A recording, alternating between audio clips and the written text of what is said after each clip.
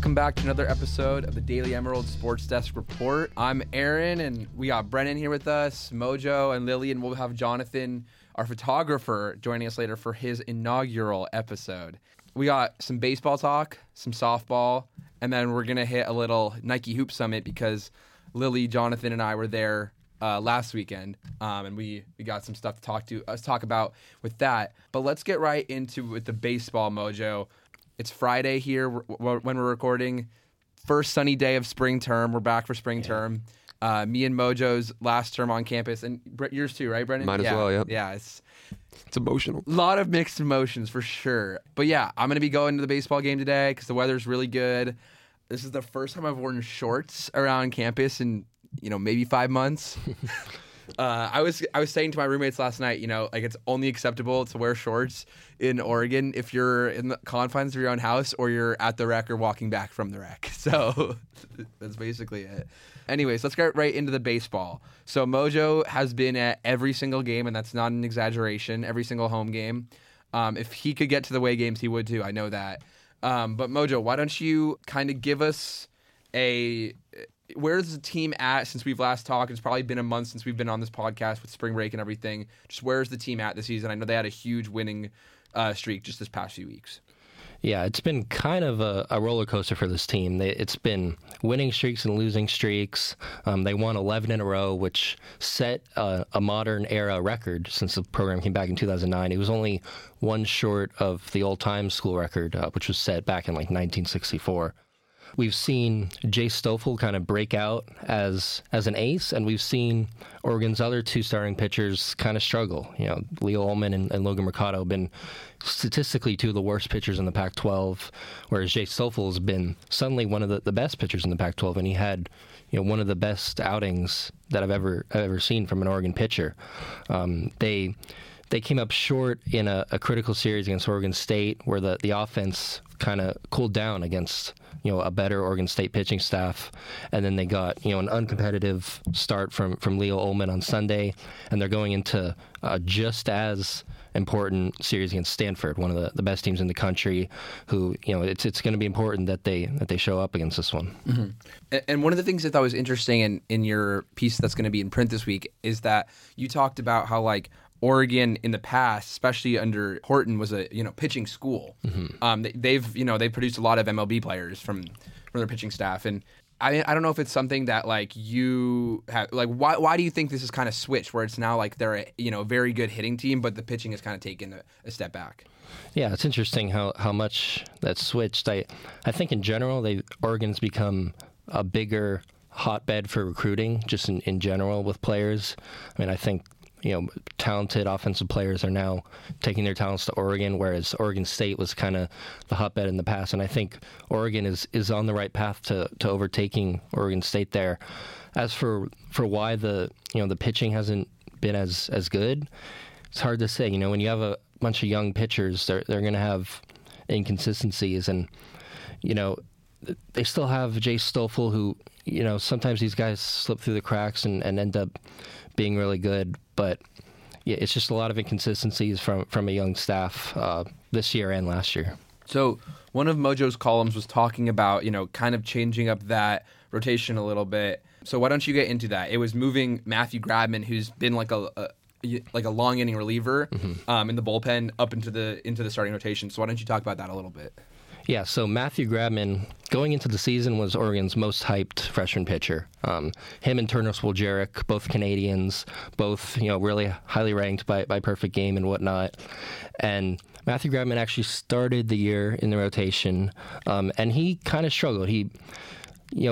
What I always say about this guy is he has a lot of movement on his fastball. I mean, definitely different than anyone on this team. But he doesn't always know where it's going. He's young, and it kind of just goes wherever it goes. So he was struggling to put away hitters, and so he was kind of moved into a bullpen role. And he's done pretty well in the bullpen role. Last couple outings, I'll admit, have been a little shakier. Honestly, I think they're misusing him because they're bringing him in with runners on base, which for a guy that walks a batter an inning, that's not the guy you want to bring in with runners already on base. I'd much rather see him in the rotation, with more innings to kind of settle into the college level. And I think he has a lot of upside. I think there's a reason that the scouts rated him so highly. I think he has the potential to be a really good pitching prospect down the line. Mm-hmm. And I just feel like Leo Ullman, who's been struggling in their Sunday role, just doesn't have as much upside. Leo Ullman, when he's struggling, he gets hit a lot and he struggles to throw strikes, whereas Graben can pretty much limit the hits, even when he's struggling to find the strike zone, just because of how good his fastball is and his stuff in general. Mm-hmm. Speaking of potential, in Oregon's 16-6 win over San Francisco, we had some guys who are on the bench but have shown some potential come out and get some hits and see some playing time. So what did you see from that game this past Wednesday? Some of the guys who don't see as much playing time, Bryce Betcher, a few of those other guys, how did they do?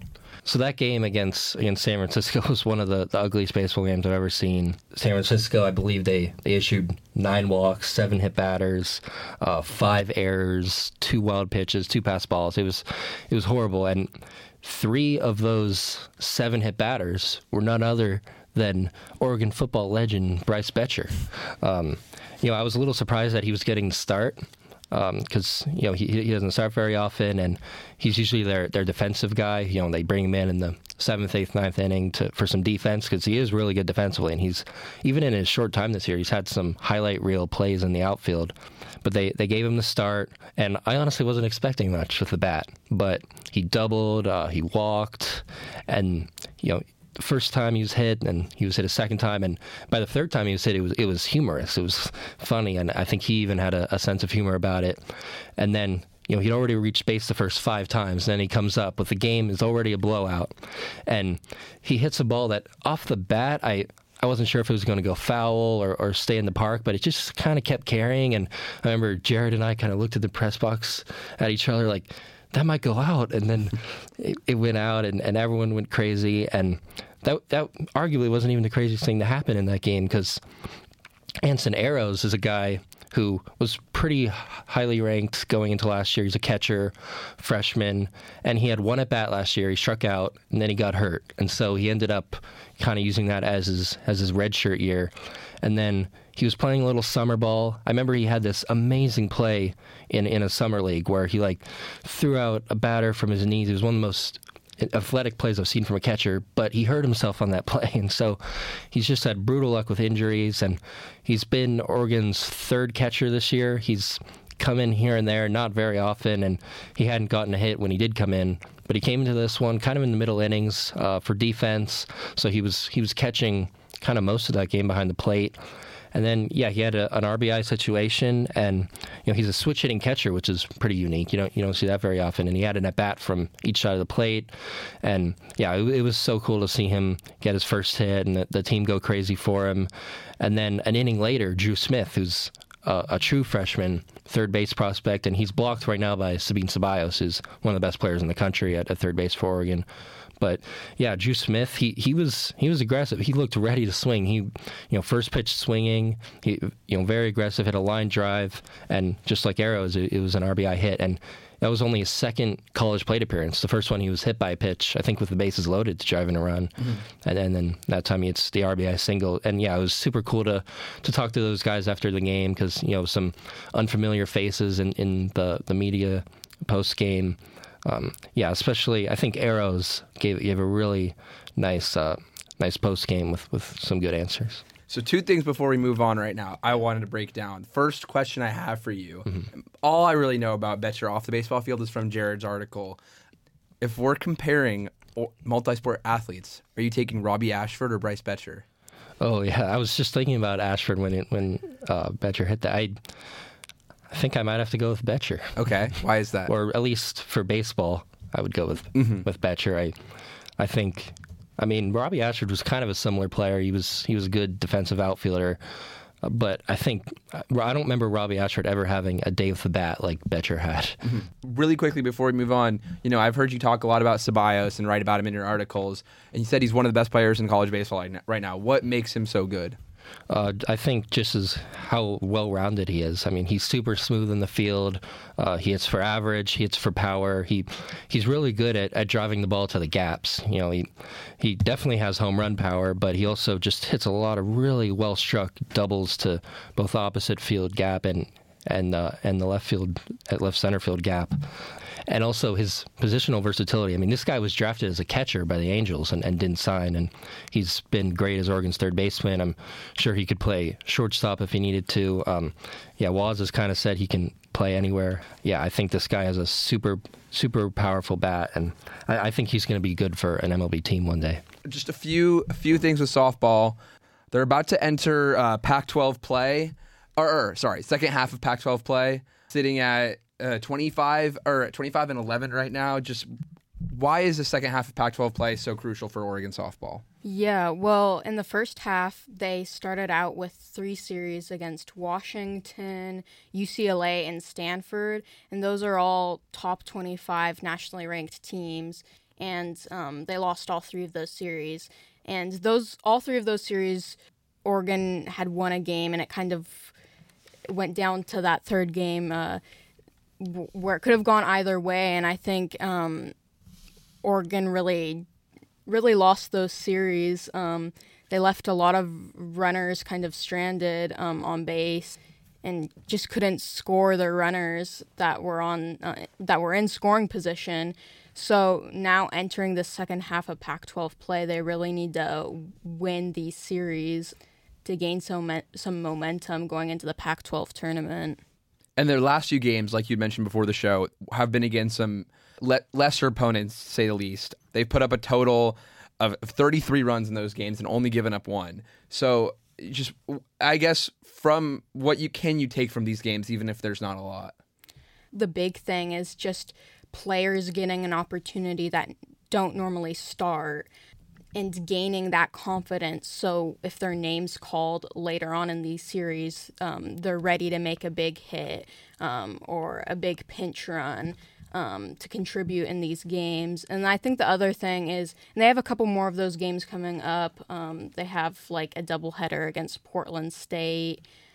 I think just making sure they continue to just kind of fix some of these things that they've had trouble with in these Pac-12 games, but obviously make sure they win and win big so they don't lose momentum in the rankings. Mm-hmm.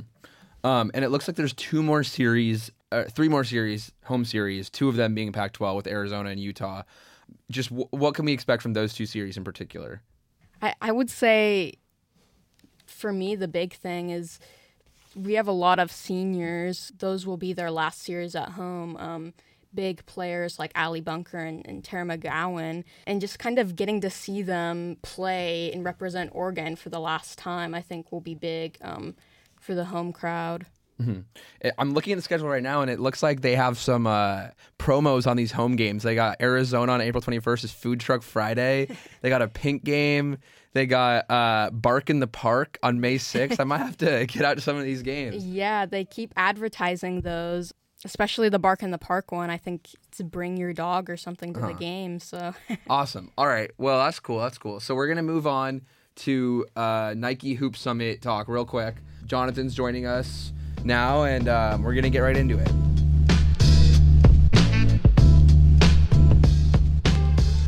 Okay, so with the Nike Hoop Summit, we went. Well, you got there Thursday, right, Lily? Or did you go to practice on Thursday? I didn't get the chance to go to practice on Thursday. Okay, so Lily, Jonathan, and I were there. I think Jonathan was there Tuesday or Wednesday.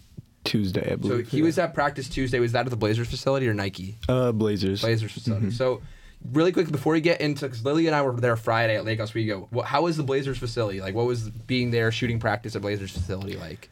It was a really cool experience, especially like the entrance. You would walk by their trophy like room area, so that was really cool.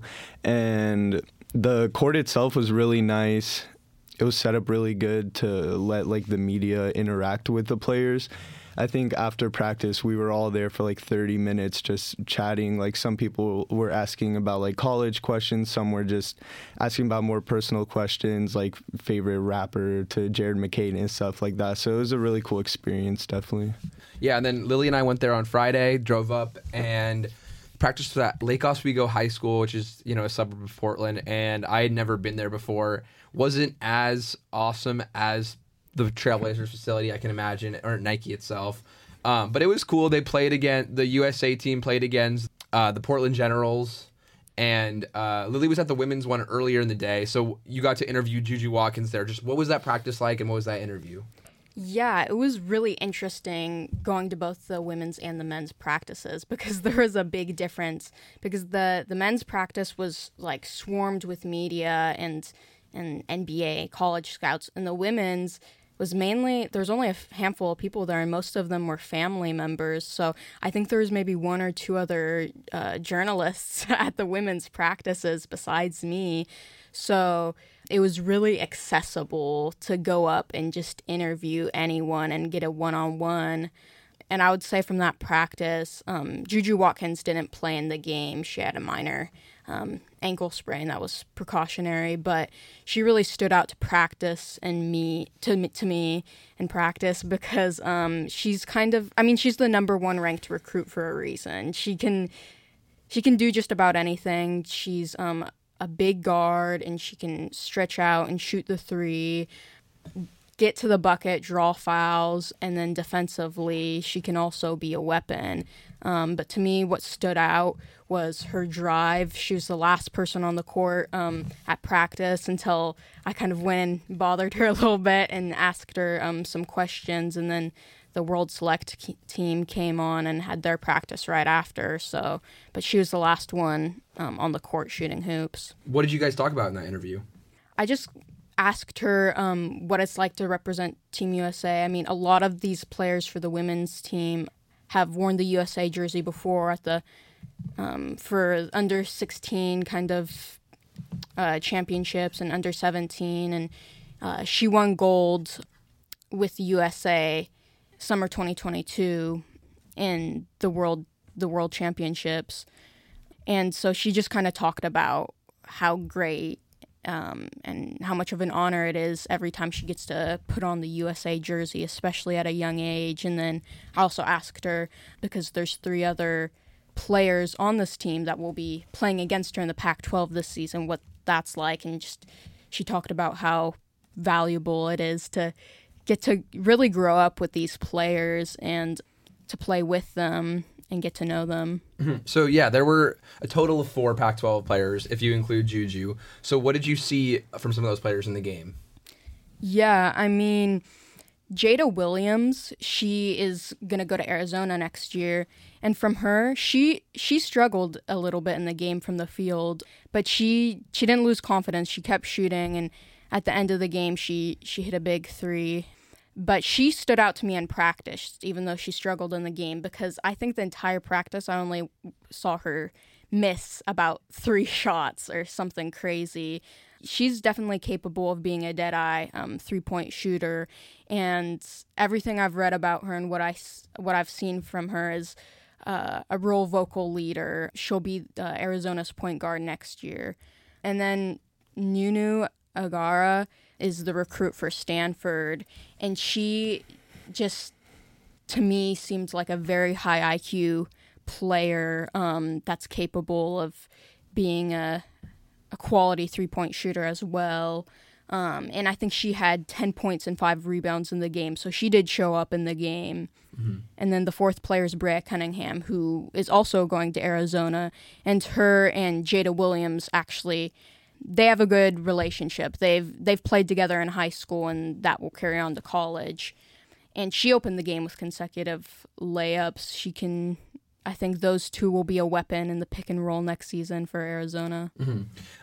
Apart from those guys, I thought Michaela Williams really stood out. She's going to LSU next year, and she just seemed like the best I would say, offensive force for them last weekend. Like, she was creating her own shot really easily, and I just thought she looked like the most polished player out there. What did you think about her? Yeah, she kind of surprised me because she didn't score very much in the first half. She ended up the leading scorer with 22 points, and she was 6 of 7 from 3-point range. And the game it ended up being this massive blowout, but through 3 quarters, it was neck and neck. Mm-hmm. And actually, my dad was at the game watching, and he told me that he left to go to the bathroom at the beginning of the 4th quarter, and it was a single-digit game. And then less than 5 minutes later, he came back, and it was like USA was up by 20 points. And that's just how fast Michaela Williams can get hot from 3-point range, because she really just kind of led USA to victory in that 4th quarter with her red hot shooting. Mm-hmm. Yeah, and there were some good players on that world team, like you were saying. There's Toby Fournier from Canada. Who's the girl that's going to Baylor next year? Number 1. I forgot how to say her name, but she was representing Brazil. And then they had Shanice Swain, who's pretty good from Australia. I felt like those were the 3 players that like really stood out to me and kind of kept them in the game. I think it's Leticia. I'm gonna mess this up. Vasconcelos, yeah. But she hit like a step back 3 in like the second half, and in the second quarter, and I was like, nobody else on the court I think could have hit that shot. So that was pretty cool to see her, because she's like a year older than most other girls on the team. So to see those girls stand out was pretty cool. Yeah, and Shanice Swain, because she's a little bit older than these players too, and she was actually drafted this past Monday by the LA Sparks. So that's awesome. Yeah. You were saying she was talking about that, huh? All right, well, let's move on to the men's side. I think the main story for us being Oregon people was Jackson Shelstad. He's the lowest of the 3 recruits in the 2023 class, but he looks better than any recruit Oregon's had since basically Peyton Pritchard. You know, my favorite trait about Jackson from watching him for the brief, practice and in games was just his ability to get into the paint and create for himself and create for others. Just every time he drove, he was getting 2 feet in the paint, and it was like it was like a mixture of his speed and handles to get to that spot. But when he would get there, it would be, dish to the center or a pull-up jumper. And apart from that ability to drive, it was the defense that really stood out to us too. And it wasn't like he was like this overwhelming force on the defensive side. It was more just like he's always in the right spot and he's pesky. What do you think about his defense, Lily? Yeah, his defense surprised me because I hadn't read anything about that being a big part of his game. And on the defensive end, he always commits kind of this full court pressure, and that will lead to a lot of steals in transition to get. And he was doing that in the practice too, yeah. So, Jonathan, you were sitting right by where they were going in the second and fourth quarter. Just what did you think about, Jackson Shelstad's performance and any of the shots that you got of him maybe? Yeah, definitely. One thing that stands out is that work ethic that you can tell he puts in. Even though he's clearly not the biggest, and a lot of people say that could be a problem in the future, I think it's clear that he's going to stay around and be a big name because of how hard he works. I think you've talked to him at some of the press conferences, but in practice, he was the hardest working, and in the game, he was the hardest working. So I saw when I was sitting right there, he was always I have a picture of him doing a full court press, right by the world bench. Every picture I have of him, he's just pressing up on the player, either contact with the ball or off the ball. If he's dribbling, he's pushing off the guy. He's not scared to get some contact, even though he's not the biggest guy. One big shot that stood out to me that I got was of him and Bronny cheering. I think it was Shelstad got a buzzer beater, and they shared a moment there that was really cool because all throughout the week I've been seeing them have strong chemistry, and they've been talking to each other a lot. So this was really cool to see an in-game. You can't pretend that chemistry. Mm-hmm. Yeah, I'm not really sure what Bronny's status is right now. Don't really want to get into it. It's confusing, but it was cool to see those two guys playing together. And we'll see what happens when Bronny announces his decision for recruitment. One other thing that stood out to me on Friday, Lily, was that Nate Biddle was on the Portland Generals team. he didn't play very well, but it was kind of cool to hear him talk after the game. And the thing that was consistent between, because we went right from the press conference with Shellsat to the one with Nate, and it was just two of us, basically. The thing that was consistent between those two press conferences was they acknowledged the same problems that Dana was calling out at the end of the season, head coach Dana Altman, saying, you know, the team wasn't really in the gym and they couldn't really shoot threes, which is totally fair. And, you know, the thing Jackson was saying is, because it wasn't like anybody asked him a question about that. It was just like, I'm going to come in and work hard because I know that's what Dana likes. It wasn't like, did you see what the team, like how it was not a leading question. He said that straight up, and I think he means it. And I think I wrote a column about it after. I was like, but should it be on him to do it? It doesn't matter if it should. It's going to be on him. You know, he's the Oregon kid. He's the recruit. And I think he's going to lead this team back into the gym. And Biddle sounded like he was all for it. You know, when I was in Vegas watching them lose to UCLA, after that game, the press conference, he was sitting right next to Altman when Altman called them out. And after the game, we interviewed him in the locker room after the press conference. And he was saying, you know, I'm not shying away from that challenge. And some kids might. You know, we've seen four players transfer, and Biddle's not one of them. He's staying there, and he's going to work alongside Jackson Shellstad. So it'll be interesting to see, you know, those two Oregon kids playing together in the green and yellow next year, and seeing how, you know, they kind of try to rebuild this team. Not rebuild, but retool. So yeah, it was cool to see him. I think that we had a lot of varying experiences from the whole weekend. I'm going to start with you, Lily. Just one moment from the whole weekend. Like, what do you remember that was interesting?